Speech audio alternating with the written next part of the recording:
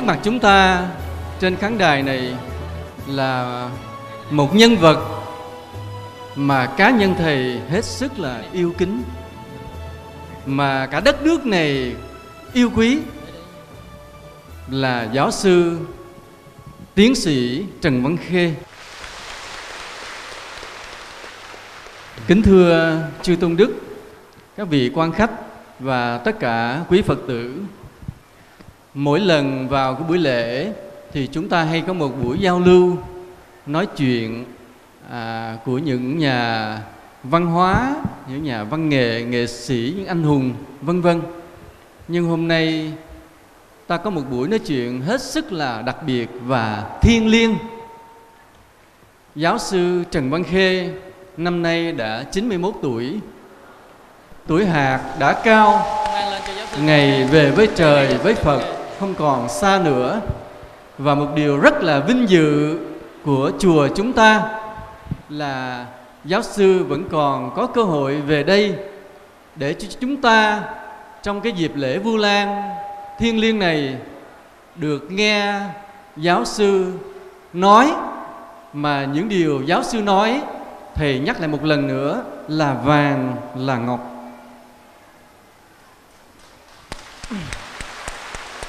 Nhiều người cứ nghĩ đến giáo sư Trần Văn Khê như là một giáo sư tiến sĩ chuyên ngành về âm nhạc, nhất là về âm nhạc dân tộc. Nhưng mà thầy nói thế vẫn chưa đủ. Mà giáo sư Trần Văn Khê là một nhà văn hóa lỗi lạc xuất sắc của Việt Nam. Suốt bao nhiêu năm ở nước ngoài, giáo sư đã kiên cường, mạnh mẽ bảo vệ cái văn hóa của dân tộc Việt Nam, giới thiệu văn hóa của dân tộc Việt Nam, đề cao tình yêu nước của người Việt Nam, khiến cho biết bao nhiêu con người nước ngoài trên thế giới phải kính phục người Việt Nam, kính phục tinh thần của người Việt Nam. Biết bao nhiêu Việt kiều ở hải ngoại biết quay trở lại giữ gìn cái nguồn gốc văn hóa của Việt Nam mình. Cái công lao đó, cái tinh thần đó, cái sự cống hiến đó là không gì có thể so sánh được. Thầy cũng mời ông Kim Quốc Hoa sẽ làm cái trách nhiệm là MC dẫn cái chương trình này, và để nhường lời lại cho ông Kim Quốc Hoa làm MC. Và một lần nữa thầy mong rằng mọi người phải lắng lòng để nuốt từng lời, nuốt từng chữ quý giá trong cái buổi nói chuyện ngày hôm nay. Kính thưa giáo sư tiến sĩ Trần Văn Khê, nhà văn hóa lỗi lạc và xuất sắc của Việt Nam. Kính thưa Thượng tọa Thích Chân Quang.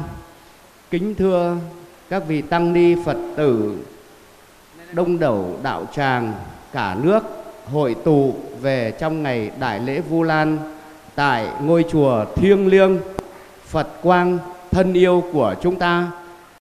Hôm nay chùa Phật Quang có vinh dự lớn đón một vị khách mời nổi tiếng và rất đặc biệt. Đó là giáo sư Trần Văn Khê, là một người được nhiều người trong nước cũng như người nước ngoài biết đến. Vì giáo sư là biểu tượng cho một công dân Việt Nam chan chứa lòng yêu nước, thương người, một công dân có lối sống thuần túy Việt, thấm đẫm văn hóa Việt, một chuyên gia, một bậc thầy, một nhà nghiên cứu thấu đáo nhiều mảng nghệ thuật chứ không hạn cuộc âm nhạc truyền thống của dân tộc Việt Nam. Vì thế, người là nhà văn hóa lỗi lạc của đất nước, nhà yêu nước xuất sắc, đồng thời là một nhà quốc tế ưu tú trên cái lĩnh vực giao lưu văn hóa và ngoại giao của nhân dân ta. Trước hết, chúng tôi xin phép điểm qua vài nét về cuộc đời của giáo sư Trần Văn Khê. Giáo sư Trần Văn Khê sinh ngày 24 tháng 7 năm 1921, năm nay hưởng thọ 91 tuổi. Sinh ra trong một gia đình 4 đời chuyên nghề âm nhạc và có nhiều đời là nhạc sĩ. Ông cố là cụ Trần Quang Thọ, là nhạc công cung đình của triều đình Huế năm xưa. Ông nội của giáo sư là cụ Trần Quang Diệm, chuyên đàn tỳ bà và đàn nguyệt. Cha của giáo sư là cụ Trần Quang Triều, thường được gọi là ông Bảy Triều, chuyên đàn kìm, đàn cò, đàn độc huyền. Lớn lên trong tiếng nhạc, nhưng 9 tuổi mồ côi mẹ, 10 tuổi mồ côi cha. Được cô thứ ba là cụ bà Trần Ngọc Viện dưỡng nuôi dạy dỗ trong thời kỳ sơ học. May mắn được học chữ Hán với nhà thơ Thượng Tân Thị, tác giả Khuê Phụ Thán. Sau khi đậu bằng sơ học, có phần Hán văn tại Vĩnh Long, giáo sư vào học trường trung học Petrus Trương Vẫn Ký từ năm 1934 đến 1941 và đậu tú tài ngành triết. Trong thời gian đó, giáo sư Trần Văn Khê được học Việt văn, Hán văn với giáo sư Phạm Thiều tại trường Petrus Ký. Giáo sư Trần Văn Khê ra Hà Nội học trường đại học y khoa từ năm 1941 đến cuối năm 1943. Ông theo học phong trào xếp bút nghiên vào Nam, cùng với các bạn Huỳnh Văn Tiểng, Hồ Thông Minh lập đàn hát, mua gạo gửi ra ngoài Bắc để cứu nạn đói. Trong thời kỳ kháng chiến, giáo sư giữ chức vụ nhạc trưởng trường quân đội Nam Bộ do Ủy ban kháng chiến giao phó. Sau đó, ông hoạt động trong thành phố dưới sự chỉ đạo của kiến trúc sư Huỳnh Tấn Phát, Trần Văn Khê sang Pháp đầu năm 1949. Ông tốt nghiệp Viện Khoa học Chính trị Ba Lê trong ngành giáo dịch quốc tế năm 1951, được tuyển vào Liên Hợp Quốc với chức thư ký chuyên viên luật quốc tế. Không kịp nhận chức, ông bị bệnh nặng và phải vào bệnh viện điều trị từ tháng 8 năm 1951, bị 4 lần giải phẫu và đến tháng 10 năm 1954 mới hoàn thành việc xuất viện. Trong thời kỳ bị bệnh dài hạn, giáo sư đã bắt đầu thu thập tài liệu và đọc sách từ Việt Nam, sử Việt Nam để chuẩn bị luận án tiến sĩ văn chương khoa nhạc học của Đại học Sorbonne ở Pháp. Giáo sư bảo vệ luận án chính với đề tài âm nhạc truyền thống Việt Nam và luận án phụ là Khổng Tử với âm nhạc năm 1958.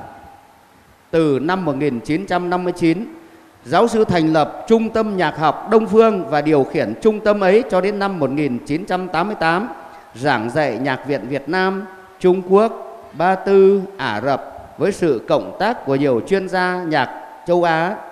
Ông được cử vào Trung tâm Nghiên cứu Khoa học Pháp, khoa nghiên cứu âm nhạc từ cuối năm 1959 đến năm 1988, giáo sư về hưu với cấp bậc giám đốc nghiên cứu biệt hạng. Giáo sư là thành viên của nhiều hội quốc gia và quốc tế về âm nhạc, cựu phó chủ tịch Hội đồng Quốc tế âm nhạc truyền thống, cựu phó chủ tịch Hội đồng Quốc tế âm nhạc UNESCO, hiện là thành viên danh dự của Hội đồng Quốc tế âm nhạc, ủy viên ban chấp hành của Ủy ban viết lại lịch sử âm nhạc thế giới, viện sĩ thông tấn Hàn Lâm, viện viên châu Âu và khoa học văn chương nghệ thuật. Hôm nay, giáo sư về đến Thiền Tôn Phật Quang chúng con với những Phật tử hiện đang có mặt tại nơi đây.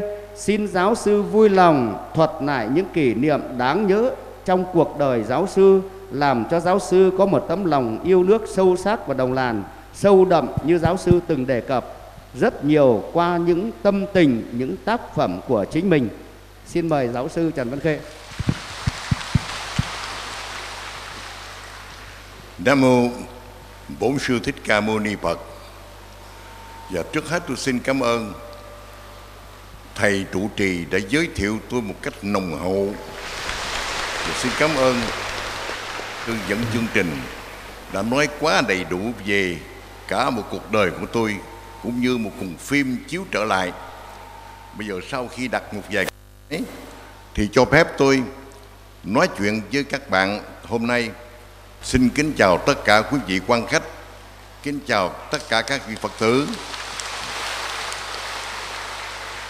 Tôi đến đây hôm nay để đặng mà giao lưu với các bạn, tức là nói lại những cái tâm tình, những câu chuyện đã xảy ra trong cuộc đời của tôi mà chính thầy trụ trì ở tại chùa Phật Quang này đã để ý mà muốn tôi nói lại. Thì mới vừa đây các bạn nghe nói cái chuyện người xưa Đâu Tá. Cái chuyện đó xảy ra năm 1941 tại Hà Nội. Lúc đó nước Việt Nam còn là một cái nước thuộc địa của nước Pháp.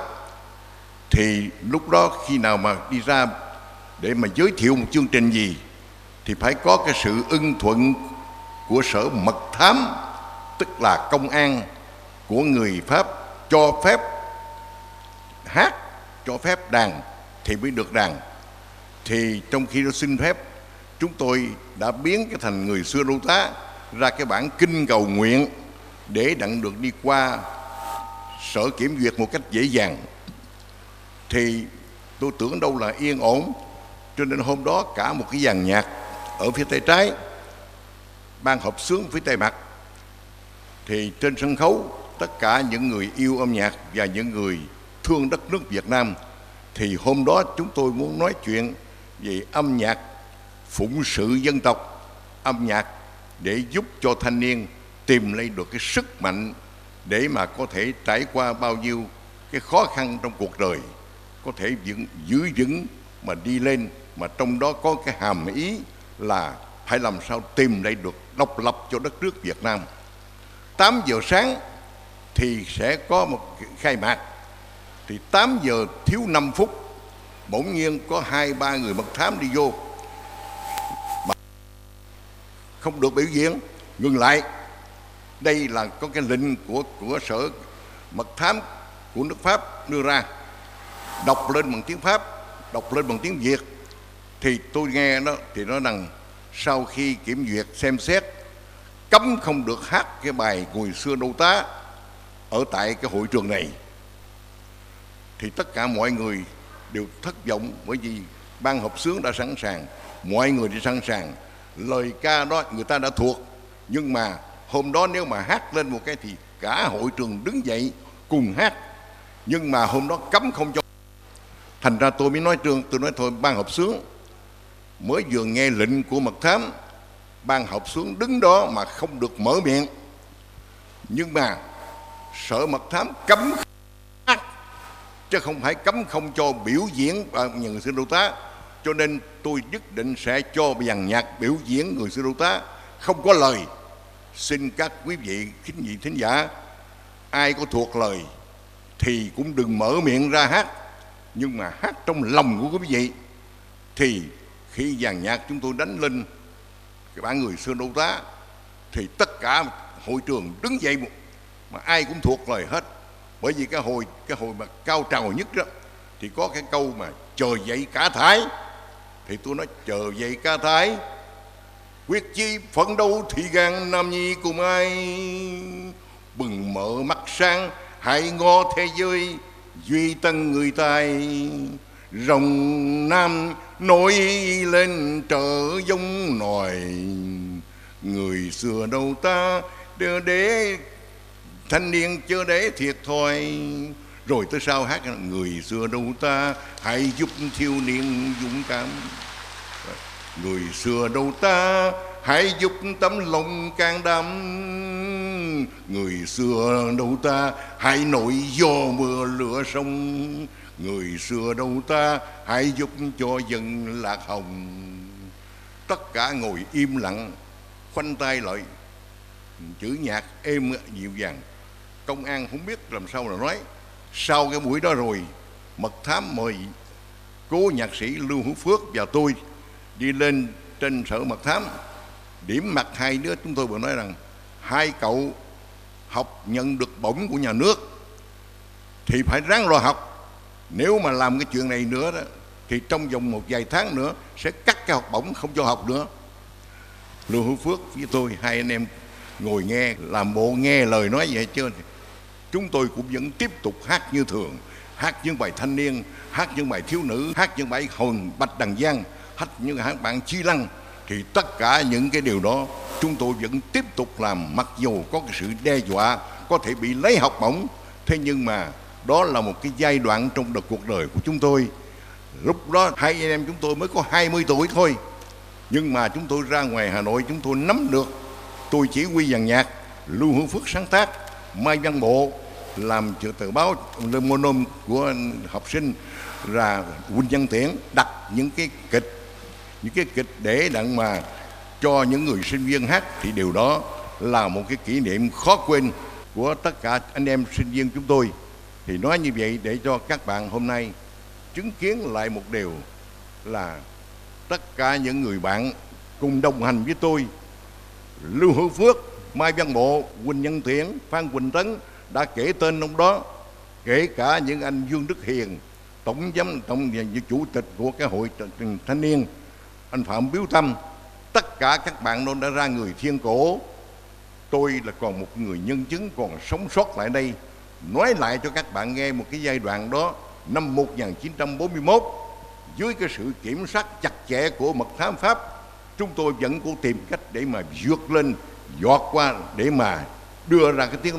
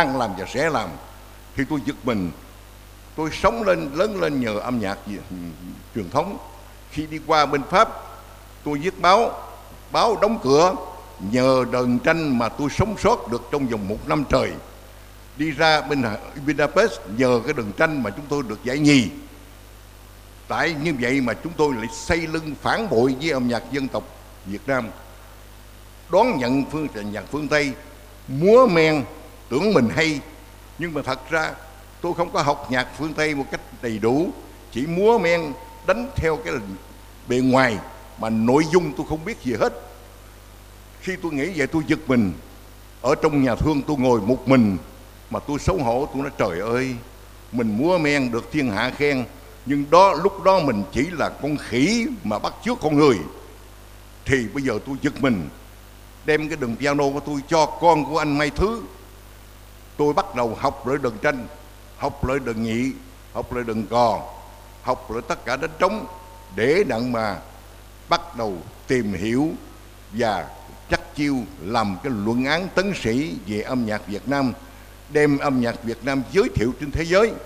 Chừng mà tôi làm được công chuyện đó theo cái chuyện của tôi đó, tức là tôi đã đền cái tội xây lưng đối với âm nhạc truyền thống, chừng đó con khỉ sẽ trở lại thành con người.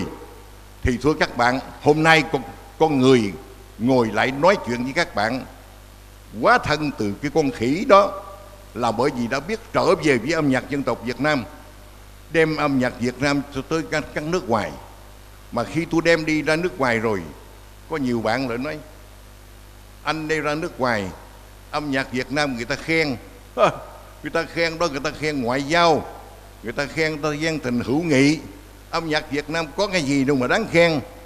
Và thưa các bạn, rồi các bạn còn có nói thấy đừng có vội nghe người ta nói như vậy rồi phình lỗ mũi lên.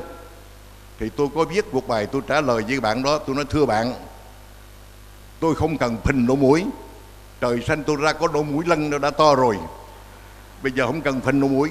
Nhưng mà khi người ta khen, tôi coi khen thật hay khen không. Tôi xin đề cử ra 2 thí dụ để cho các bạn nghe. Năm 1979, khi tôi qua ở tại bên Budapest, tôi được mời nói chuyện về âm nhạc truyền thống châu Á, mà tôi đã dành ra 3 giờ đồng hồ buổi sáng, 3 giờ đồng hồ buổi chiều, tức là cả một ngày nói chuyện về truyền thống âm nhạc Việt Nam. Thì giáo sư Cru là cái người tổ chức, có nói này, giáo sư nói đây có 60 người giáo sư, 200 sinh viên nghe, không bao nhiêu. Tôi xin mời giáo sư lên trên đài phát thanh để nói chuyện lại 45 phút.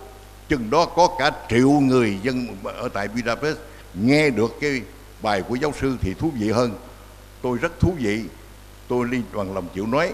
Nhưng mà sau cuối cùng rồi, tôi nói dạ thưa các bạn, trong 45 phút không thể nào nói hết chuyện gì âm nhạc dân tộc Việt Nam.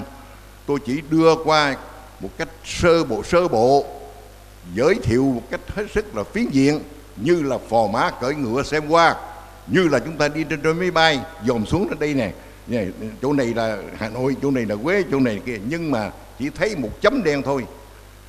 Khi nào mà có dịp, chúng tôi sẽ nói chuyện âm nhạc dân gian như thế nào, âm nhạc truyền thống bác học như thế nào, thì cái chuyện đó xin hẹn lại quý vị một lần khác. Tôi không ngờ rằng bộ biên tập sau khi nghe cái bài đó như chuyện gì thì mới nhờ giáo sư cô nói sẵn có ông giáo sư Trịnh Khê đây, chúng tôi mời ông đó thêm 2 buổi nữa, một buổi về âm nhạc dân gian và một buổi truyền thống.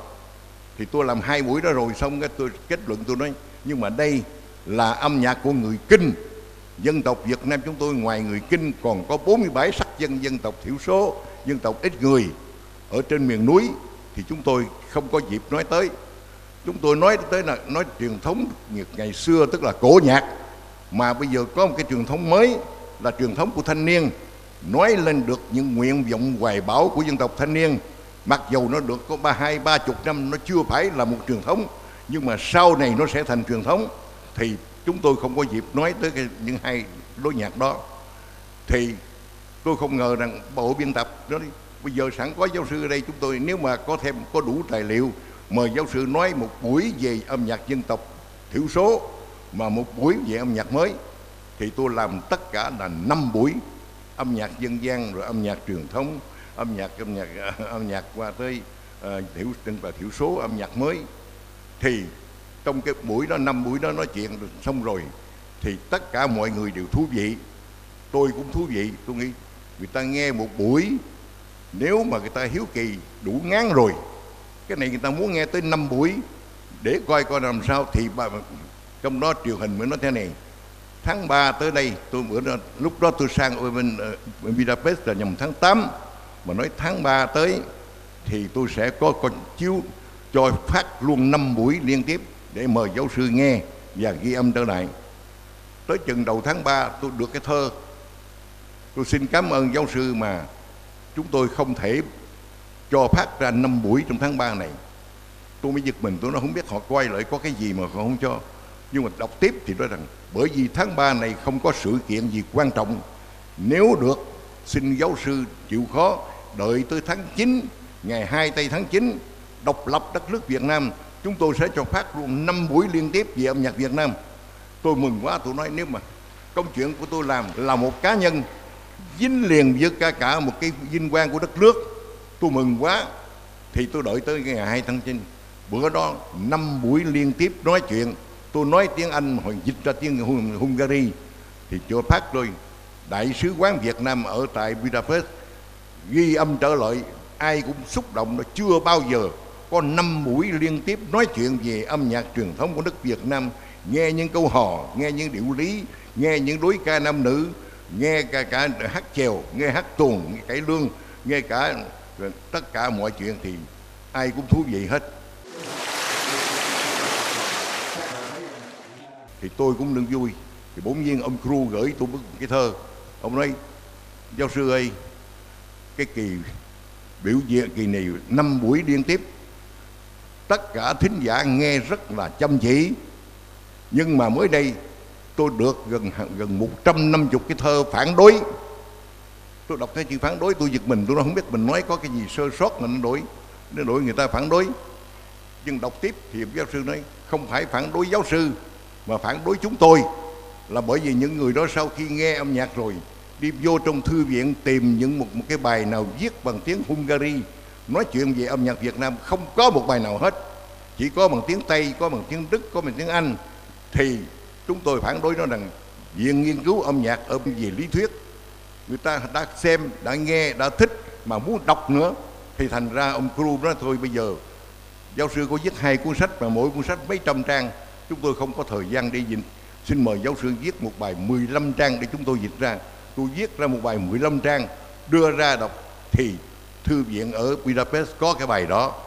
Thì các bạn thấy coi, nếu mà không có một cái giá trị, người ta nghe một lần người ta ngán rồi, cái này nghe 5 lần mà còn để vào trong chỗ ngày Quốc khánh Việt Nam lại còn có cho như vậy, thì tức là âm nhạc Việt Nam có một cái giá trị nghệ thuật. Thành ra không phải người ta khen là khen đầu môi chót lưỡi đâu, người ta khen thật sự.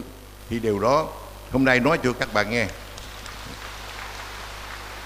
Còn nhiều chuyện nữa, nhưng hôm nay tôi nghĩ rằng thời gian rất nhiều, để khi nào có dịp khác tôi nói thêm 2-3 chuyện nữa. Dạ thưa giáo sư ấy, là hơn 10.000 tăng ni và Phật tử đạo tràng ngồi nghe giáo sư ghi nhận một điều là cách đây hơn 60 năm, khi một sinh viên trẻ, một thanh niên yêu nước, học trên đất người, ăn ở trên đất người, chịu cấp áp lực của nền giáo dục ngoại bang, vậy mà chàng trai trẻ Trần Văn Khê đã rất sớm, rất thức thời, rất can đảm, đã nghiên cứu, đã vận dụng, đã đưa nền âm nhạc truyền thống Việt Nam phổ cập ngay trên đất Pháp, và đã để lại cái sự lắng động trong lòng nhân loại. Xin chân thành cảm ơn lòng can đảm và trí tuệ của giáo sư lúc ấy. Xin mời ca sĩ Thu Trang nên hát một bài để tạo cái không khí và cho chúng ta sẽ chờ đợi được nghe giáo sư tiếp tục kể chuyện.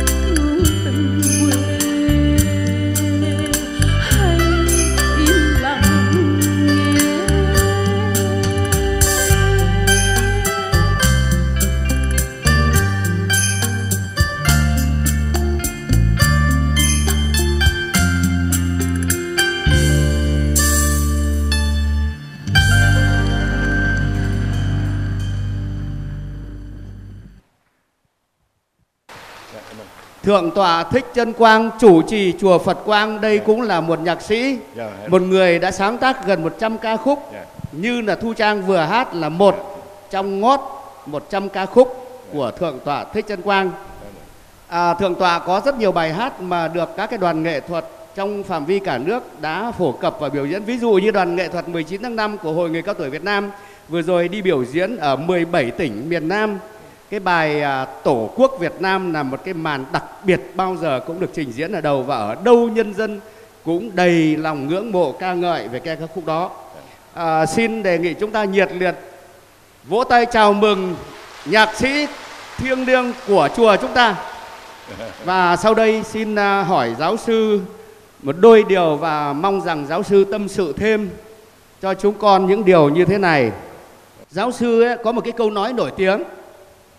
Câu nói đó là trong thời hội nhập quốc tế hôm nay, người ta sẽ nhìn chúng ta là ai, chúng ta có gì đặc thù, chứ không nhìn chúng ta bắt chước người Pháp, người Mỹ, người châu Âu, người Trung Quốc, người Hàn Quốc giỏi đến mức nào. Khi số bạn trẻ nô nức hăm hở tranh đua nhau ra nước ngoài đi học và làm việc, rồi có người dần dần quên cả cội nguồn hay chối bỏ gốc tích của mình, thì quan điểm của giáo sư nghĩ về điều đó như thế nào, và cho chúng con những bài học sâu sắc và từ bản thân của giáo sư. Dạ, kính thưa, trước khi trả lời câu này, tôi xin, khi nãy bây giờ có nói cho tôi hát một bài mà tôi mà trước hết tôi xin có mấy đôi lời là tôi không phải nghe một bài mà tôi đã nghe nhiều bài của thầy Thích Chân Quang sáng tác ra, thì tôi phải nhìn nhận rằng mặc dầu thầy không phải là cái người sáng tác chuyên nghiệp, nhưng mà cái sáng tác vừa số lượng và chất lượng không kém chi người chuyên nghiệp. Mà chẳng những cái bài đó, những cái bài hát đó luôn luôn là nó có đậm cái màu dân tộc Việt Nam, nghe qua nó phản phất, nó có cái gì hơi hướng Việt Nam. Thì hôm nay trong cái khung cảnh cái chùa, thành ra tôi muốn ngâm một cái bài kệ thị chứng, là cái bài kệ của thiền sư Thích Mẫn Giác đã sáng tác ra hồi thế kỷ thứ 10 ở dưới triều nhà Lý. Mà trong đó tôi hát, tôi dùng cái giọng thiền, mà cái giọng thiền tức là cái giọng của cái bài tán, của bài tán Dương Chi Tịnh Thủy, là bài tán ca ngợi Đức Phật Bà Quan Âm. Trong đó Dương Chi Tịnh Thủy biến sái tam thiên, rồi diệt tội tiêu khiên, quả diệm quá hồng liên. Thì cái điệu thiền là cái điệu nghiêm trang, không buồn không vui, mà nó có cái gì làm cho chúng ta suy tư. Thì cái bài đó, bài viết bằng chữ Hán, ông Ngô Tất Tố có dịch ra tiếng Việt, thì tôi xin ngâm hai đoạn đó rất ngắn để nói lại một cái tư tưởng của một thiền sư Phật giáo, và dùng âm nhạc cổ truyền của bài tán Dương Chi Tịnh Thủy mà tán lên. Xuân khứ bách hoa lạc, mùa xuân đi thì trăm hoa rụng. Xuân đáo bách hoa khai, xuân trở lại thì trăm hoa nở. Sự trực nhãn tiền quá, trước mắt ta sự đời qua mãi. Lão tùng đầu thượng lai, nhưng nhìn trên đầu thấy cái già đã đến rồi. Mạc vị xuân tàn hoa lạc tận, nhưng đừng tưởng rằng hãy mùa xuân đi rồi tất cả các hoa đều là rụng hết. Đình tiền tạc dạ nhất chi mai. Đêm hôm qua ở sân trước cửa chùa, một cành mai đã nở. Thì tôi xin ngâm lại bài đó cho cái nhìn.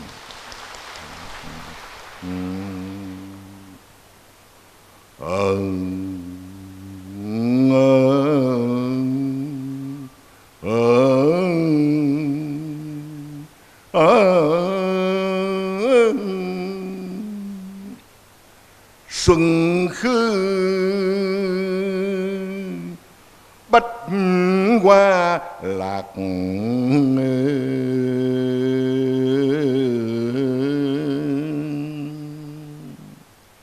xuân đau bách hoa khai. Sự trực nhãn tiền qua,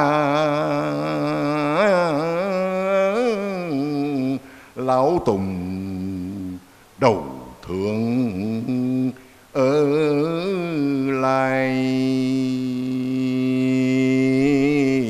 mạc vị xuân tàn qua lạc tầng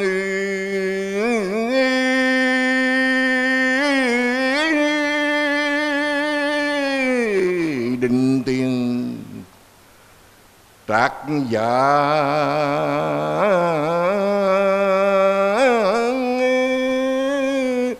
nhất chi mai. Tôi xin trả lời cái câu mà hội nhập trước. Là tôi thường nói rằng khi người ta hội nhập tức là nước ngoài có bao nhiêu cơ hội đến nước Việt Nam để mà thăm viếng nước Việt Nam, để mà buôn bán với đất nước Việt Nam, để mà đầu tư vào đất nước Việt Nam, và cũng để vào truyền cái văn hóa của người ta ở đất nước Việt Nam. Thì cái thời kỳ hội nhập đó là cái người bên ngoài đến nước Việt Nam nhiều.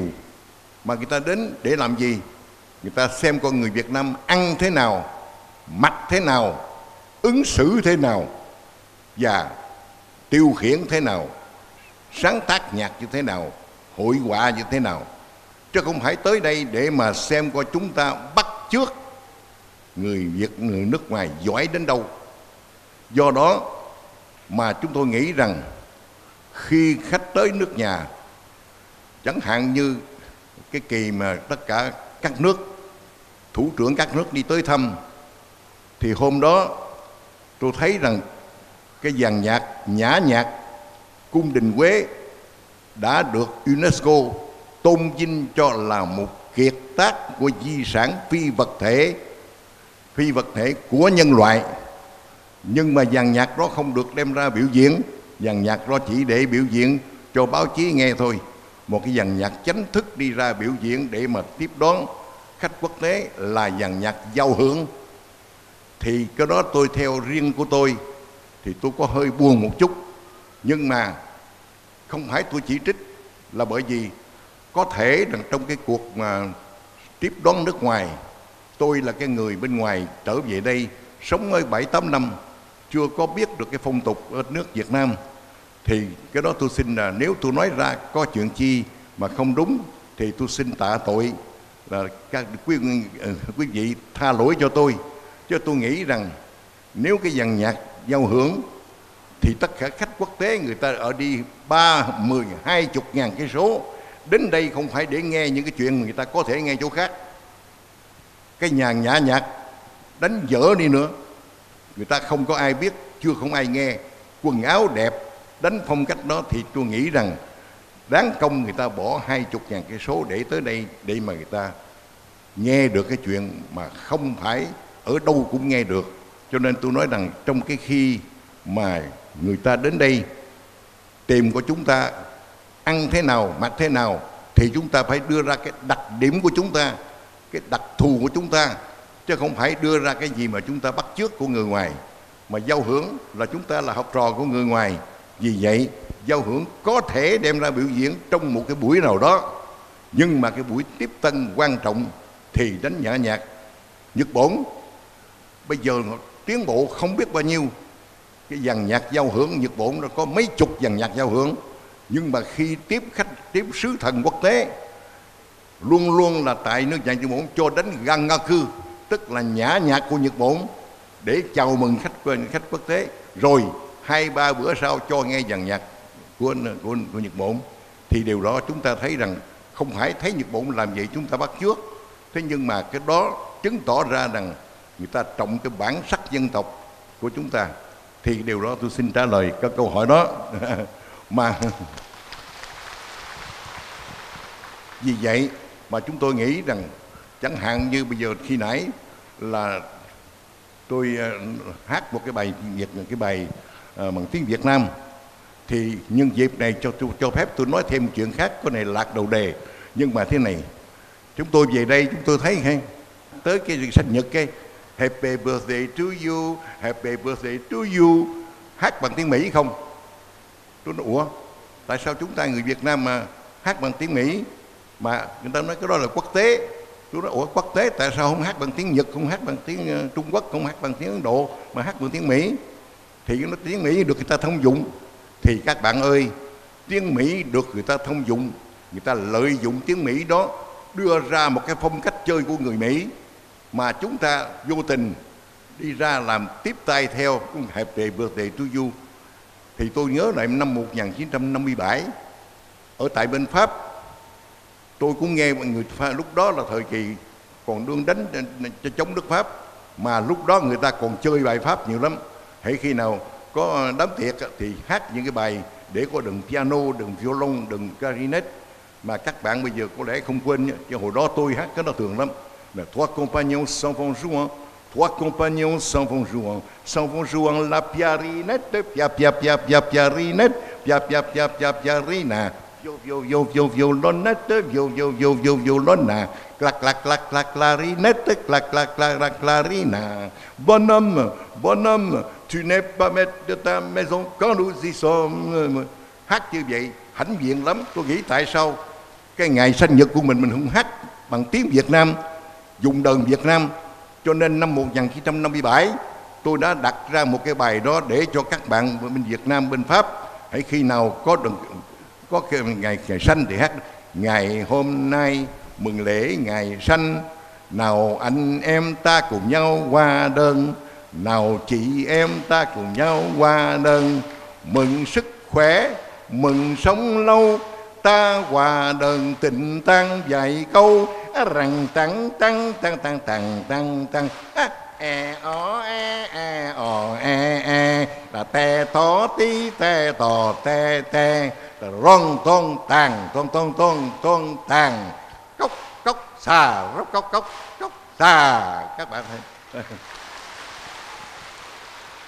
thì nói như vậy, nếu mà chúng ta người Việt Nam đi qua tới cái ngày sanh của chúng ta, khách quốc tế đi lại tôi nghe nói mừng thầy sức khỏe, mừng thầy sống lâu, ta hòa đơn tình tăng vài câu, rằng tăng tăng tăng tăng tăng tăng tăng đừng tranh là e o e, thì người ta rất vui mà nghe được cái âm thanh lạ, thấy được một bài sắc lạ, hơn là gặp Happy Birthday to you.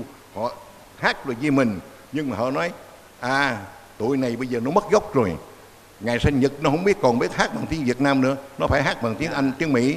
Thì điều đó xin thưa lại với các bạn để xem xét lại coi chúng ta không phải bế môn tỏa cản, vẫn chơi nhưng mà cạnh bên đó chúng ta cũng có một cái chơi của người Việt Nam, hoàn toàn thêm Việt Nam. Mà cái đó tôi ngày xưa tôi đi qua bên Mỹ tôi dạy, qua bên Pháp tôi dạy cho học trò bên Mỹ biết chơi đờn Việt Nam. Tôi qua Honolulu mà tới chừng hết khi dạy rồi tôi nói how can you play đờn tranh, học trò tôi trả lời răng tăng tăng tăng tăng. How can you play đờn nhị, how can you play trống, rong tông tôn tàng tôn. How can you play sông Lan, cốc cốc cốc cốc cốc cốc. Cả nước Mỹ Honolulu chơi cái chuyện đó, ra ngoài giờ chơi cũng chơi. Thì thành ra trong vòng có nửa giờ đồng hồ tôi dạy học trò Mỹ, mà trong tất cả Honolulu cả trường đều hát đánh chơi đó. Thì sau đó người ta tôn vinh, người ta tặng cho tôi là Super Citizen của cái trường học, dạy trong trường học âm nhạc, đem âm nhạc Việt Nam dạy trong trường học. Thì các bạn ơi, nếu mà tôi dạy đường violon, tôi dạy đường piano, không có thể nào ở bên Mỹ mà mời tôi đi qua dạy mà tặng cho tôi cái Fulbright Scholarship, và có lời khen tặng tôi, mà có những bài thơ của trẻ em tặng tôi nói chuyện về học nhạc Việt Nam. Thì xin thưa lại các bạn, để chúng ta thấy rằng khi mà càng hội nhập chừng nào, càng đem cái bản sắc dân tộc chúng ta rõ chừng nào hay chừng ấy. Xin các bạn đừng có xây lưng với âm nhạc truyền thống, đừng có quay lưng với âm nhạc truyền thống, trở lại tìm hiểu nó, hiểu mới thương, thương mới học, học mới luyện. Thì chừng đó âm nhạc Việt Nam sẽ còn có cái sức sống mới mà sẽ không bao giờ chết. Cảm ơn các bạn. Tôi có một cái cơ duyên với Phật giáo Việt Nam là bởi vì năm 1965 ở bên Pháp có một cái nhà xuất bản nó đưa ra một cái bách khoa từ điển âm nhạc tôn giáo. Thì lúc năm 1965 nước Việt Nam còn đang chiến tranh, người ta có viết thơ cho trường Đại học Hà Nội, viết thơ cho trường Đại học Sài Gòn, yêu cầu có người nào viết được một cái bài âm nhạc tôn giáo nào của đất nước Việt Nam để đặng cho Việt Nam có góp mặt lời với. Trong tất cả những người đó đã có gần 80 người ở các 80 nước khác nhau đưa âm nhạc dân tộc của họ mà không có âm nhạc Việt Nam. Thì năm đó tôi đang dạy cho trường đại học ở tại Sorbonne, thì ban bộ biên tập có đến thì gặp tôi, mới nói rằng giáo sư dạy về âm nhạc dân tộc Việt Nam mà có thể giáo sư viết cho một bài âm nhạc tôn giáo không? Tôi nói cái này đó ngoài cái khả năng của tôi, là bởi vì tôi chỉ biết tán tụng chút đỉnh thôi. Hồi nhỏ tôi là ở trong gia đình thì tôi cũng là cái người ưa tán tụng lắm, mà cho nên cái hồi mà 4 tuổi ông nội tôi là ủng hộ cho tôi tán tụng, mà tôi tán tụng cái bài Giảng Sanh, cho nên đổi cả làng Vĩnh Kim. Hễ người nào mà cắt cổ gà để nặng mà đãi khách, thì nói em ơi em làm ơn em lợi em tụng Giảng Sanh để cho con gà này nó thoát kiếp, nó đừng có trở lại con gà nữa. Thì tôi đang chơi tôi cũng hay lợi nói Nam mô A Di Đà Bà Già Đa Tha Dạ Đa Dạ Đa Điệt Dạ Tha Di Rì Đô Bà Tỳ A Di Rì Đa Tất Nam Bà Tỳ A Di Rì Đa Tỳ Ca Năng Đế A Di Rì Đa Tỳ Ca Năng Đa Dạ Di Nị Dạ Dạ Na Chỉ Đa Ca Lệ Ta Bà. Tôi chỉ biết vậy thôi, mà viết ra âm nhạc Phật giáo góp mặt trên thế giới đâu có phải nói chuyện sơ nhây được. Thì tôi hỏi bây giờ bao lâu phải đưa buổi bản thảo? Nói 6 tháng. Tôi nói 6 tháng được. Tức thì tôi bỏ hết tất cả công việc. Tôi gặp thầy Nhất Hạnh, tôi gặp thầy Thiện Châu, tôi viết thơ về cho Hòa Thượng Minh Châu, và tôi viết thơ cho cố giáo sư Nguyễn Hữu Ba và Vĩnh Phan, gửi cho tôi tất cả những bài nhạc, bài tán, bài tụng cái này kia. Thầy Nhất Hạnh mới nói cho tôi nghe những cái thời cúng sáng, thời cúng trưa, thời cúng tối như thế nào. Tại sao buổi sáng mà tụng Nam Mô Bổn Sư Thích Ca Mâu Ni Phật, mà buổi chiều thì tụng A Di Đà Phật? Thiền là cái gì? Tịnh độ là cái gì? Thì thành ra tôi viết ra được một cái bài âm nhạc Phật giáo Việt Nam, đăng trong Bách khoa từ điển âm nhạc tôn giáo quyển 1 trang 222, có cả một bài mấy chục trang về âm nhạc Phật giáo. Đồng thời ở nước Việt Nam có đạo Cao Đài, thầy Trần Văn Quế là thầy dạy tôi, giúp cho tôi viết một bài âm nhạc Cao Đài. Thì do đó trong Bách khoa từ điển mà âm nhạc tôn giáo có 2 bài, một bài dài về âm nhạc Phật giáo, một bài ngắn hơn về âm nhạc của Cao Đài. Thì cái đó là một cái duyên thứ nhất. Sau đó nhờ như vậy rồi thì ở bên Pháp là khi ông Đức Thánh Cha, Đức Giáo Hoàng cho ra cái Vatican II, tức là yêu cầu những người có đạo Công giáo tìm hiểu âm nhạc các nước khác để đừng có một cái sự kỳ thị về tôn giáo.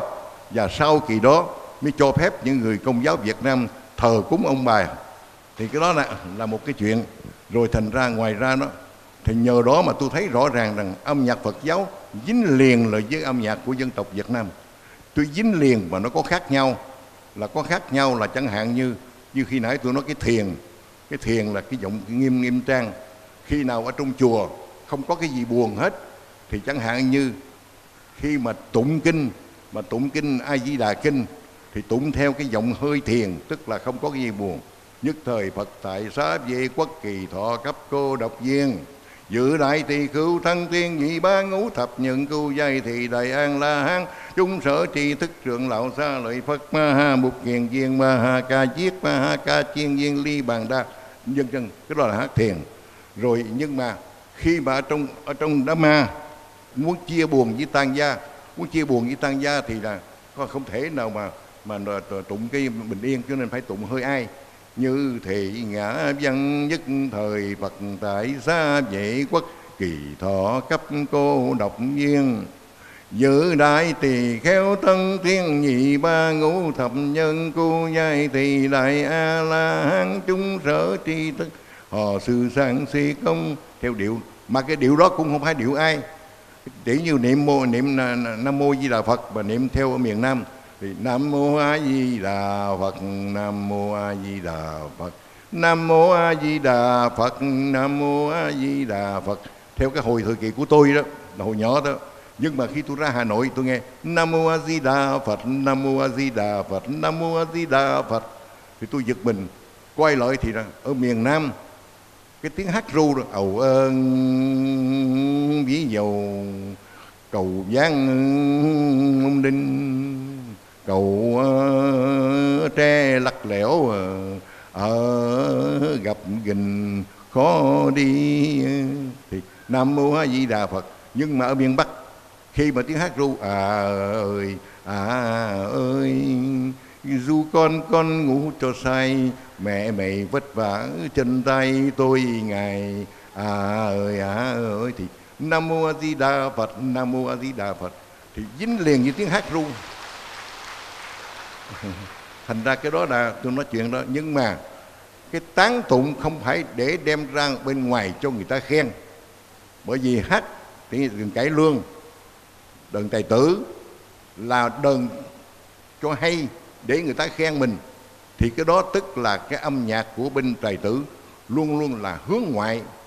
Còn trong âm Phật giáo thì cũng là cái dùng cái thiền cái ai, nhưng mà hướng nội để làm sao cho mình có được một cái trạng thái tâm hồn thư thả để có thể chấp nhận được giáo lý một cách rành rẽ, thì tán tụng là làm để với cái mục đích hướng nội chứ không phải hướng ngoại như cả ở bên các nước kia. Thì đó là một câu trả lời.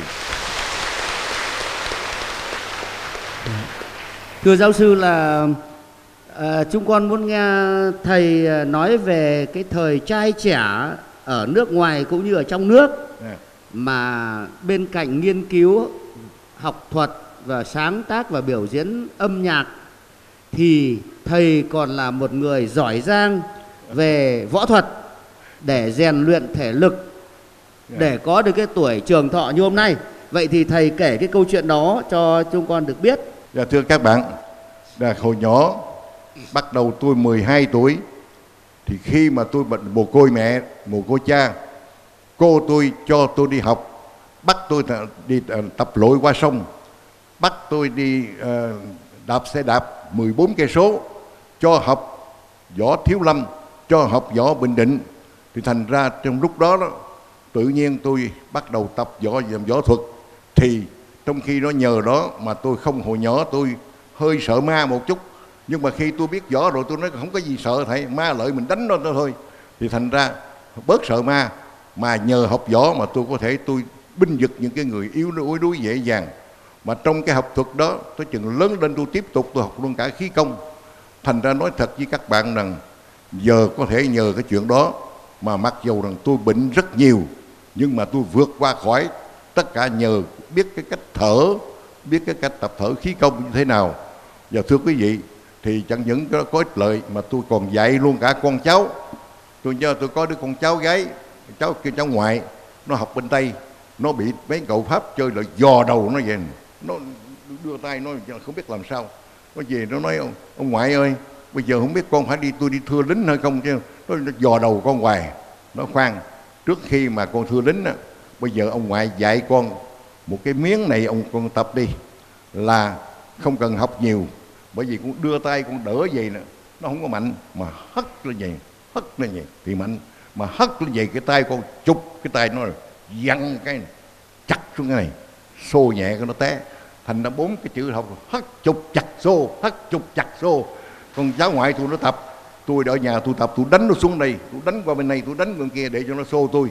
Thì cho chừng là bữa đó cái cậu Pháp bị lợi quen thì lợi do đầu nó hất cái tay rồi nó chụp tay cậu đó, tay văng vô cái gì, nó chặt vô cái nó xô nhẹ cái cậu Pháp té. Tất cả trong trường học Tây Quảng Kinh, trời ơi, con gái Việt Nam nhỏ xíu mà nó quánh cậu Tây bự, cậu té thằng dân dưới đất. Thì cái đó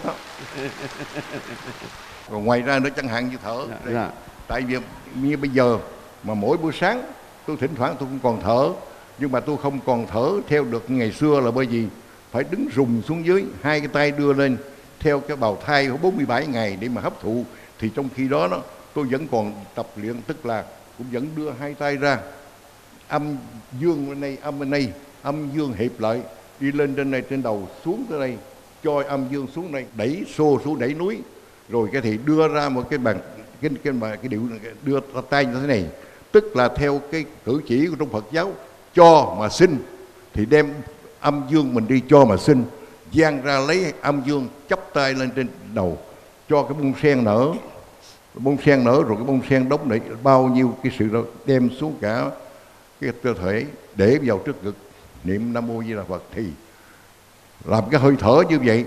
Bây giờ tôi cũng vẫn còn làm, thì thành ra tôi thấy rằng khi nào làm việc ban đêm mệt và thở 2-3 thở trong người thấy nó sảng khoái, thì nói như vậy để các bạn thấy rằng rất cần thiết, không phải chỉ biết đờn một cách dịu dàng, nhưng mà nếu cần cũng có phải biết có thể võ thuật như thế, thì cái điều đó giúp cho mình, cơ thể mình được cường tráng, mà giúp cho mình có thể được tự tin mình mà binh vực những người yếu, mà có thể giúp cho mình tìm lại được sức khỏe.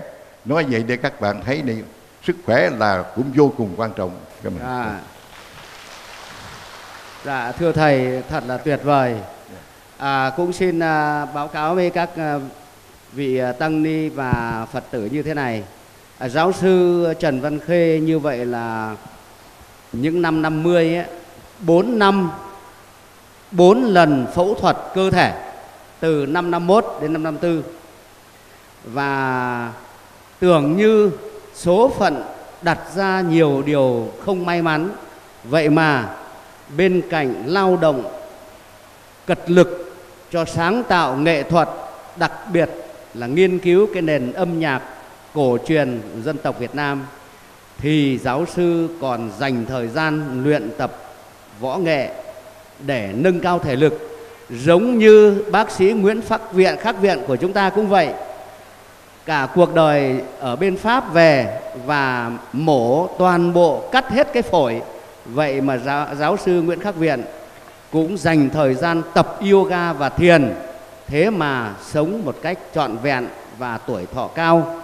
Mong rằng tất cả các Phật tử chúng ta cũng nên học mấy miếng võ để tự vệ và nâng cao sức khỏe.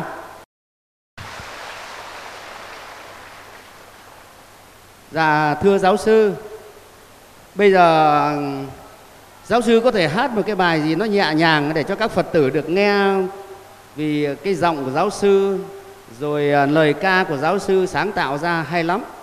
Thế giáo sư có thể hát một cái đoạn nào ngắn ngắn. Dạ. Dạ, thưa tôi không phải là cái người nhạc sĩ sáng tác, dạ, mà phần nhiều là tôi chỉ phổ nhạc chơi thôi. Dạ. Thì bây giờ có thể làm đây một cái bài vừa chơi vui, dạ, mà để cho trẻ em nó học hát.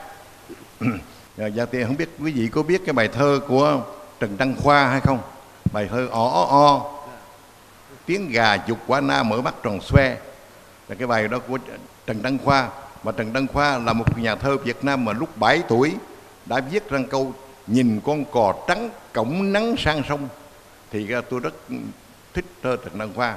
Thì khi đó tôi chơi với trẻ em, mà tôi làm cái bài chơi không ngờ rằng trẻ em hát thích quá, rồi hát chơi với nhau, đưa cho tiếng hát quê hương hát thì người ta phổ biến ra cái bài là tiếng gà của Trần Đăng Khoa, mà tôi phổ nhạc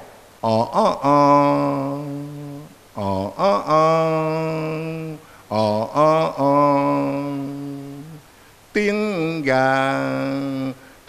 gà dục quả na mở mắt tròn xoe, dục hàng tre đâm măng nhọn quắt, dục buồn chui thơm lừng trưng cuốc, dục hàng đầu nấy mầm, dục bông lúa là lúa uống câu, dục con trâu là trâu ra đồng, dục đằng sau lên trời chạy trốn, dục ông trời nhô ra rửa mặt, ôi bốn bề bát ngát tiếng gà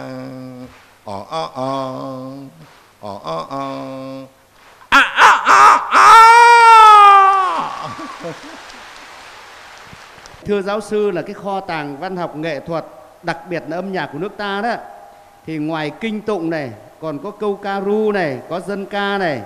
Vậy xin giáo sư nêu những cái điểm giống nhau và khác nhau giữa các bộ môn để cho chúng con được hiểu thêm cái ý niệm chuẩn xác về nền âm nhạc nước nhà.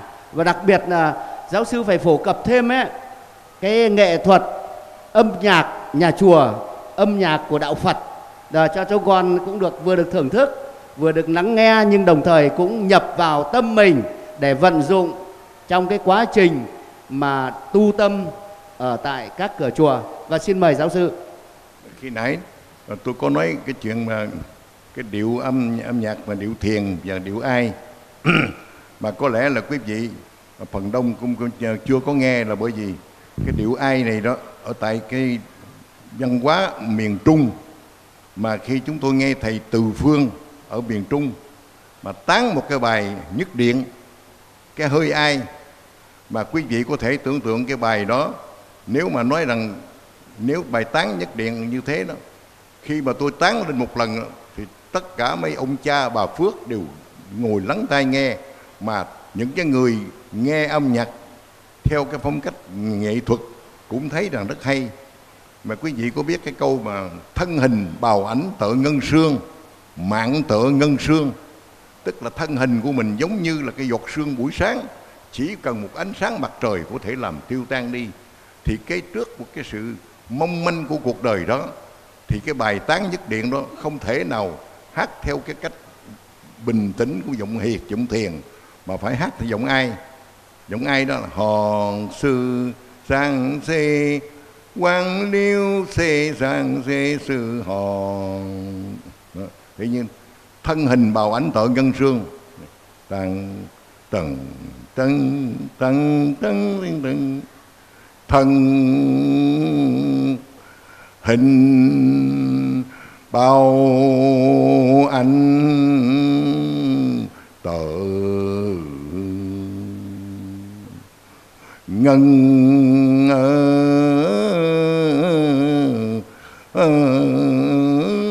sương.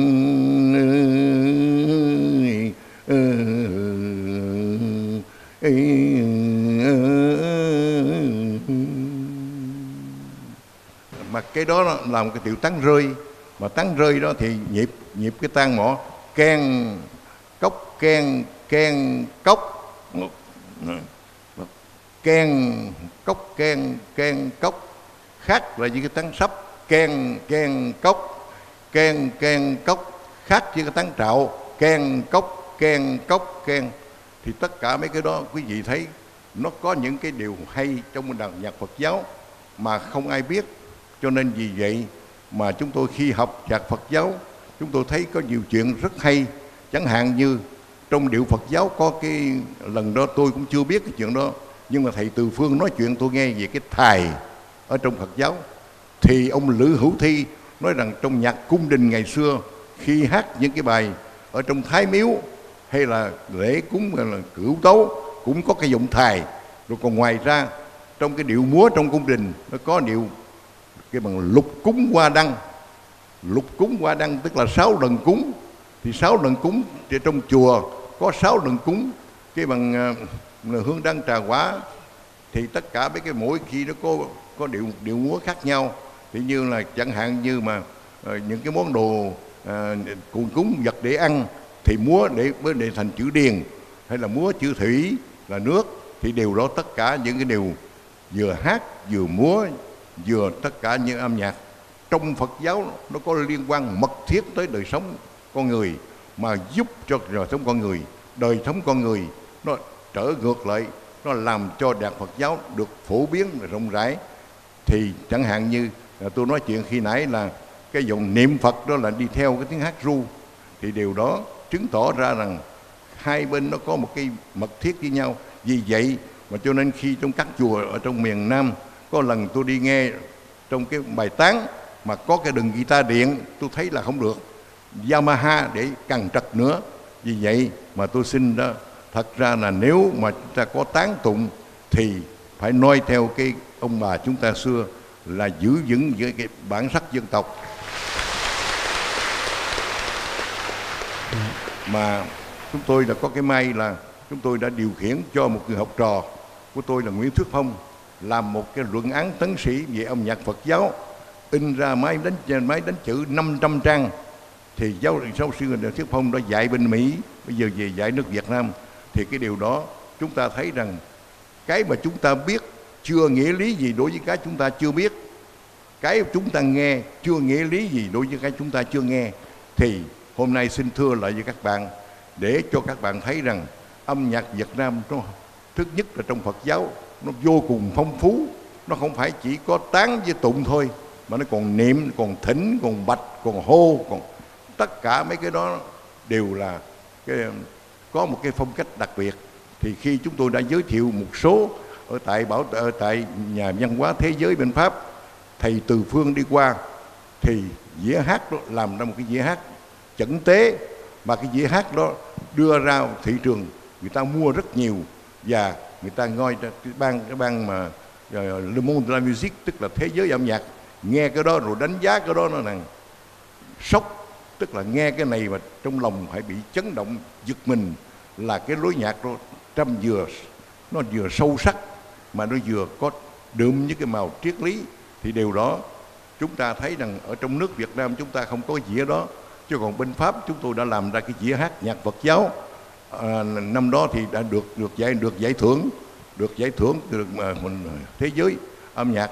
Thì điều đó âm nhạc Việt Nam đã vô trong bách khoa từ điển của bên thế giới. Thì điều đó chúng ta nói nên thấy cái đó mà nghĩ rằng có nhiều khi mình ở trong chùa, mình ở trong một cái rừng, mình không thấy rừng đẹp, mà ở đằng xa nhìn vô cái rừng thấy cái rừng đẹp vô cùng. Thì chúng tôi ở đằng xa nhìn thấy trong cái rừng, trong cái nhạc Phật giáo có nhiều chuyện đẹp lắm. Thì xin quý vị nếu mà có để ý thì có thể là bắt đầu để ý, để không phải để đằng mà lặp lại cái tán tụng theo ngày xưa. Mà bởi vì bây giờ thầy Lệ Trang là theo cái miền Nam, thầy rất rành về cái chuyện tán tụng miền Nam. Thầy còn có miền Trung rồi có miền Bắc, tức là nếu đứng nói chuyện gì nghiên cứu thì nó phong phú. Mà hôm nay có lẽ là tôi nói chuyện cái này nó ra ngoài cái vòng nghiên cứu, nhưng mà chỉ nói rằng ở trong chúng ta tất cả mọi cái chuyện từ cái âm nhạc về tôn giáo nó đều có hàm chứa một cái gì sâu sắc kín đáo bên trong. Thì các bạn đừng có vì cái hào nhoáng bên ngoài mà chạy theo cái hào nhoáng bên ngoài mà quên cái tế nhị ở bên trong, thì chừng đó chúng ta sẽ trở về với bản sắc dân tộc Việt Nam chúng ta. Xin cảm ơn quý vị. Nào xin mời vị học trò của giáo sư lên ca một bài ca ru ạ. Nào. Cái tiếng ru mà từ mẹ qua bà, từ bà qua tới con cháu, mà khi lời ru lắng trong tôi, trèo non thấp mà ra khơi gần. Thì đây đó những cái bài hát ru để cháu Hiền đi ra ru theo phong cách của miền Bắc. Nam Mô A Di Đà Phật.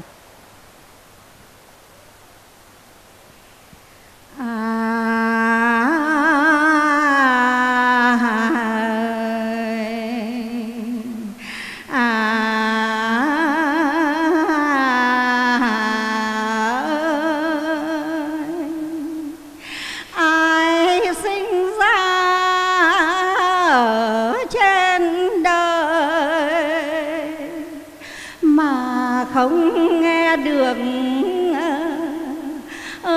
những lời mẹ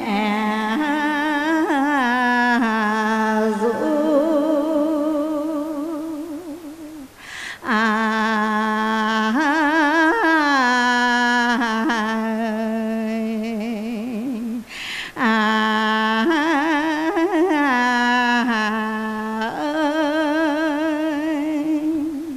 Lời ru ngủ ru ngoan, ru hồng má trẻ, ru an lòng già, ru từ tay mẹ tím ba, ru trăng gác nuôi, ru gà gáy xương. Liệu mai sau căng con còn nhớ chăng?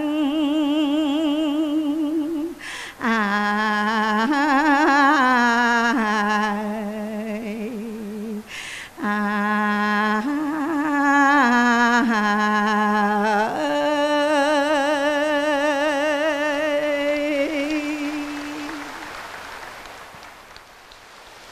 đời 91 mùa xuân, trong đó đến một nửa thời gian là bôn ba hải ngoại, chắc giáo sư có những thăng trầm trong cuộc sống.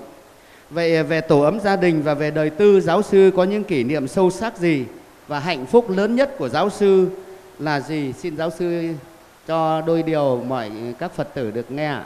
Trong khi tôi sống ở hải ngoại thì luôn luôn tôi có một cái ước nguyện là tôi đi nghiên cứu về âm nhạc Việt Nam, văn hóa Việt Nam, mà phải dạy cho người Tây, người Mỹ, người Đức, người Pháp, mà dạy bằng tiếng Pháp, dạy bằng tiếng Anh. Thì tôi mơ màng một ngày nào đó những cái hiểu biết của tôi đem về tôi dạy, nói chuyện về âm nhạc Việt Nam và văn hóa Việt Nam bằng tiếng Việt Nam cho sinh viên Việt Nam trên đất nước Việt Nam. Thì 5-6 năm nay tôi đã được cái hạnh phúc đó. Cái đó là hạnh phúc lớn nhất của tôi bây giờ. Đồng thời khi mà tôi dạy con tôi học Trần Quang Hải thì tôi dạy học cho nó, tôi uốn nắn nó từ chút đến nỗi khi mỗi một năm họa thơ cũng dạy con, mà mong cho con nó bỏ cái chuyện tức là đi ra nghiên cứu không phải vì danh, không phải vì lợi, mà chỉ vì tình. Cho nên tôi nói chuyện cho con tôi, mấy đứa nghe như thế. Thì tới là ngày nay con trai tôi là Trần Quang Hải, nó đã nói với tôi rằng sau khi đó con sẽ đi nối gót của ba, con sẽ đem về cho đất nước Việt Nam tất cả cái gì con nghiên cứu thâu thập được cho trường viện âm nhạc ở Hà Nội. Ba thì ba cho ở tại Bảo tàng viện miền Nam, thì hai cha con đem hết thảy tất cả cái gì thâu thập được nước ngoài. Thì điều đó là một trong cái điều vui lớn của tôi. Từ khi giáo sư về định cư ở Việt Nam ạ, thì giáo sư có những suy tư gì trước cái tình hình của đất nước? Và xin giáo sư cho một lời khuyên đối với thế hệ trẻ Việt Nam là cái điều thiêng liêng nhất đối với tuổi trẻ hôm nay cần cái gì? Và xin mời giáo sư ạ. Thật ra tôi không dám có cái lời khuyên, mà cũng không phải dám nói chuyện cái tình hình đất nước như thế nào, là bởi vì cái chuyện đó có nhiều khi ra ngoài tầm tay của tôi. Thế nhưng mà gần đây tôi đã thấy rằng trong cái học đường có những cái bạo lực, thì thành ra tôi mới đã nói chuyện cùng với những hội quán của các bà mẹ, đã đi 10 mấy trường tiểu học để nói chuyện làm thế nào cho mấy em thấy rằng ngày xưa chúng tôi đối đãi như thế nào, thầy đối với học trò thế nào, học trò đối với thầy thế nào, thầy đối với gia đình như thế nào, để đặng mà gửi cho mấy em là cái tình thương. Thì trong khi đó mấy em có hỏi tôi về mặt âm nhạc thì làm như thế nào, về mặt đối xử như thế nào, thì hôm nay tôi xin phép được lặp lại những cái lời tôi trả lời cho tuổi trẻ. Thì mấy em nói, tôi nói rằng gia đình không có làm tròn phận sự, tức là lo cho con về mặt vật chất mà không có lo về mặt tinh thần, cho nó ăn mặc đẹp, cho nó có cái xe máy rất là tinh vi, cho nó có cái máy di động rất đẹp để nó khoe với các bạn đó, mà không có dạy cho nó phải ứng xử thế nào trong gia đình, trong trường học, ngoài đường phố. Thì cái điều đó là một phần nào phải nhìn nhận rằng cha mẹ vì quá lo cái đời sống vật chất mà quên cái vật đời tinh thần. Thầy cô không có thời gian để đặng mà dạy cho học trò ứng xử, nhưng mà không phải lỗi tại thầy cô. Chánh quyền cũng nên xem xét lại coi cái chương trình dạy học. Ngày xưa còn có thời gì luân lý mà bây giờ không có. Thì bây giờ tất cả nhìn thấy xã hội cũng có cái phận sự, tức là nếu mọi người đều thay đổi cái tư duy, nhận rằng mình có lỗi với cái chuyện đó, đem hết sức của mình và làm lại, thì qua chăng trong 15-20 năm nữa có thể tìm lại được cái sự hòa giải, cái sự ôn hòa ở trong đối đãi đối xử. Thì có mấy em sinh viên, học sinh được buồn quá lại ôm đầu gối tôi, mình nói thưa thầy nói cái đó thì đợi 15-20 năm nữa lâu quá, mấy em muốn làm liền bây giờ, mà bây giờ làm cái gì? Giờ mấy em làm sao? Mấy em nên làm cái gì? Thì tôi nói cái đó là lỗi không phải mấy em, nhưng mà giờ trước hết mấy em nên nhớ là ở trong trường, ở trong gia đình ngày xưa, cái thời đại của thầy chỉ học có mấy chuyện thôi: gọi dạ bảo dân, đi thưa về trình, kính trên nhường dưới. Bao nhiêu đó cũng là trong gia đình đã là được rồi. Rồi cái nói bây giờ ngoài và phải cái đó thì có thể được. Và còn mà thầy dạy mấy em phải làm cái gì? Tôi nói thôi bây giờ cho mấy em 3 chữ thôi. Cái chữ thứ nhất là chữ tâm. Là bởi tâm là cái lòng cũng như là cái nôi của tình thương. Mà cái tình thương này không phải tình thương yêu đôi lứa, tình thương yêu con người và con người. Tình thương đó không phải là luyến ái, mà tình thương đó là bác ái. Mà tình thương đó không phải là đòi hỏi, mà tình thương đó là cho. Mà cho không cần phải nhận. Nhận được không phải so sánh, đừng cho rất nhiều mà nhận chẳng bao nhiêu. Thì trước hết thầy khuyên các em lo có cái chữ tâm để cho mà đi thương và cho, thì tự nhiên bắt đầu sẽ có được một cái vui là khi mấy em vui trong khi cho.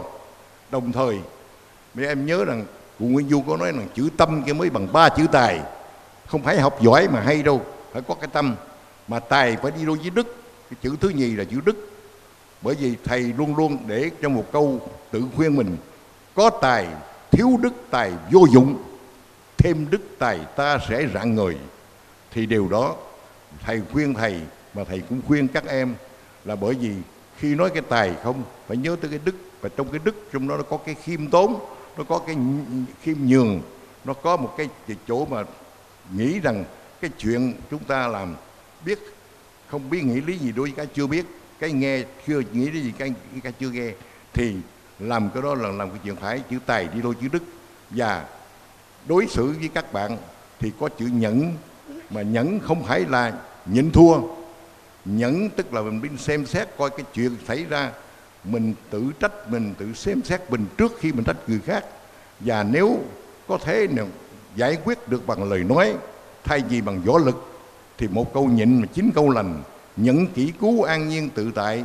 Mình tránh mình không có gây lộn 2-3 câu, mình được bình yên. Nhường tâm phân thiên hạ thái bình. Không có giành 3 phân đất có thể không có chiến tranh. Thì dạy cho mấy em nhớ chữ tâm, chữ trí, chữ đức và chữ nhẫn. Còn bây giờ về âm nhạc thì các bạn cứ việc chơi. Âm nhạc Phương Tây hay cái việc chơi thì cứ chơi. Nhưng mà nhớ rằng đất nước Việt Nam, người Việt Nam làm chủ.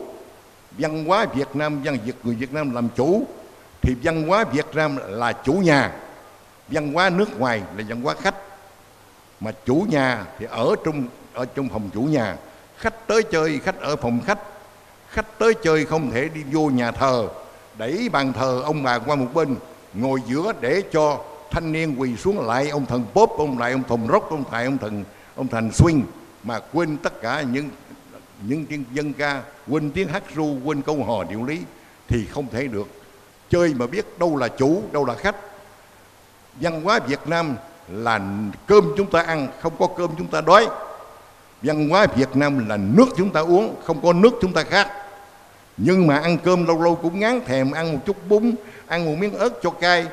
Uống nước hoài cũng vậy, lâu lâu muốn thèm uống cái rượu cho nó mềm môi. Nhưng mà hỏi có dám ai đem ớt và thế cơm, có ai dám đem rượu mà thế nước hay không?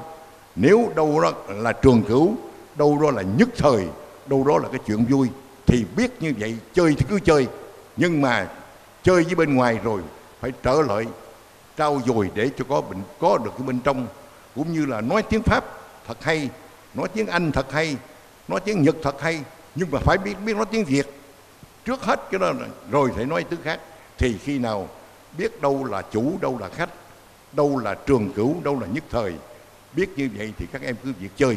Thì đó là những điều tôi khuyên trẻ em về mặt âm nhạc, khuyên trẻ em về cách đối xử. Thì hôm nay xin thưa lại với các bạn ở đây để các bạn coi có cái gì còn chưa đủ thì bổ sung vô để cho chúng tôi có được thêm những cái câu hỏi, câu trả lời với trẻ em. Mà nếu coi cái đó được thì mời quý vị có thể phổ biến ra trong rộng rãi, trong gia đình, trong làng xóm. Thì điều đó tôi nghĩ rằng cái văn hóa ứng xử, nếu mà chúng ta biết khéo một chút xíu thì có thể được làm cho cuộc sống đẹp hơn, làm cho đời đẹp hơn, làm cho đất nước Việt Nam được có một cái cách thái độ đối xử, người ngoài nhìn vào đó đã chưa biết gì hết thì thấy cái đó là văn hóa của nước Việt Nam. Xin cảm ơn các bạn. Vâng, rất là cảm ơn giáo sư có những cái lời khuyên rất độc đáo. Kính thưa giáo sư Trần Văn Khê, kính thưa Thượng tọa Thích Trân Quang, chúng tôi được biết không người học trò nào của giáo sư không xúc động khi đến thăm thầy dạy mình. Tuổi hạc càng cao, đang trải qua nhiều căn bệnh mà thầy cứ bình thản cho rằng cái lửa trong người làm thầy quên đau. Vâng, ngọn lửa trong tim đồng, trong trí tuệ của giáo sư luôn luôn thôi thúc bất cứ ai phải nhìn lại chính mình, ngẫm nghĩ phút giây. Đó là một sự thật mà giáo sư là một ngọn lửa ấm áp và cần thiết cho bất cứ ai muốn giữ gìn bản sắc văn hóa dân tộc giữa thế giới vật chất có phần thắng lướt và có khuynh hướng gây tổn hại hơn về là giúp tăng trưởng những giá trị tinh thần. Cùng quý vị Phật tử thân mến và kính thưa giáo sư, mùa Vu Lan năm nay toàn thể tăng ni Phật tử chúng ta có đủ duyên lành được hội kiến, được lắng nghe nỗi niềm tâm sự của giáo sư, một nhà văn hóa lớn, một nghệ sĩ lớn, một tâm hồn tuyệt mỹ về bản sắc Việt. Chúng con rất vui mừng vì sự có mặt của giáo sư như ánh sao mai ngời sáng trên bầu trời của chùa Phật Quang và bầu trời Việt Nam. Chúng con rất vui mừng vì giáo sư là biểu tượng của lòng yêu nước đậm sâu của con dân Việt Nam. Những gì giáo sư đã sống, đã làm, đã học và đã dạy đều trở thành tài sản quý giá, phong phú cả vật chất và phi vật thể, và tấm gương đạo đức hiếm có của giáo sư khiến cho mỗi con dân Việt Nam noi theo. Vì thế, trong lễ hội hôm nay, toàn thể tăng ni Phật tử chúng con xin vinh danh giáo sư danh hiệu danh nhân văn hóa Việt Nam.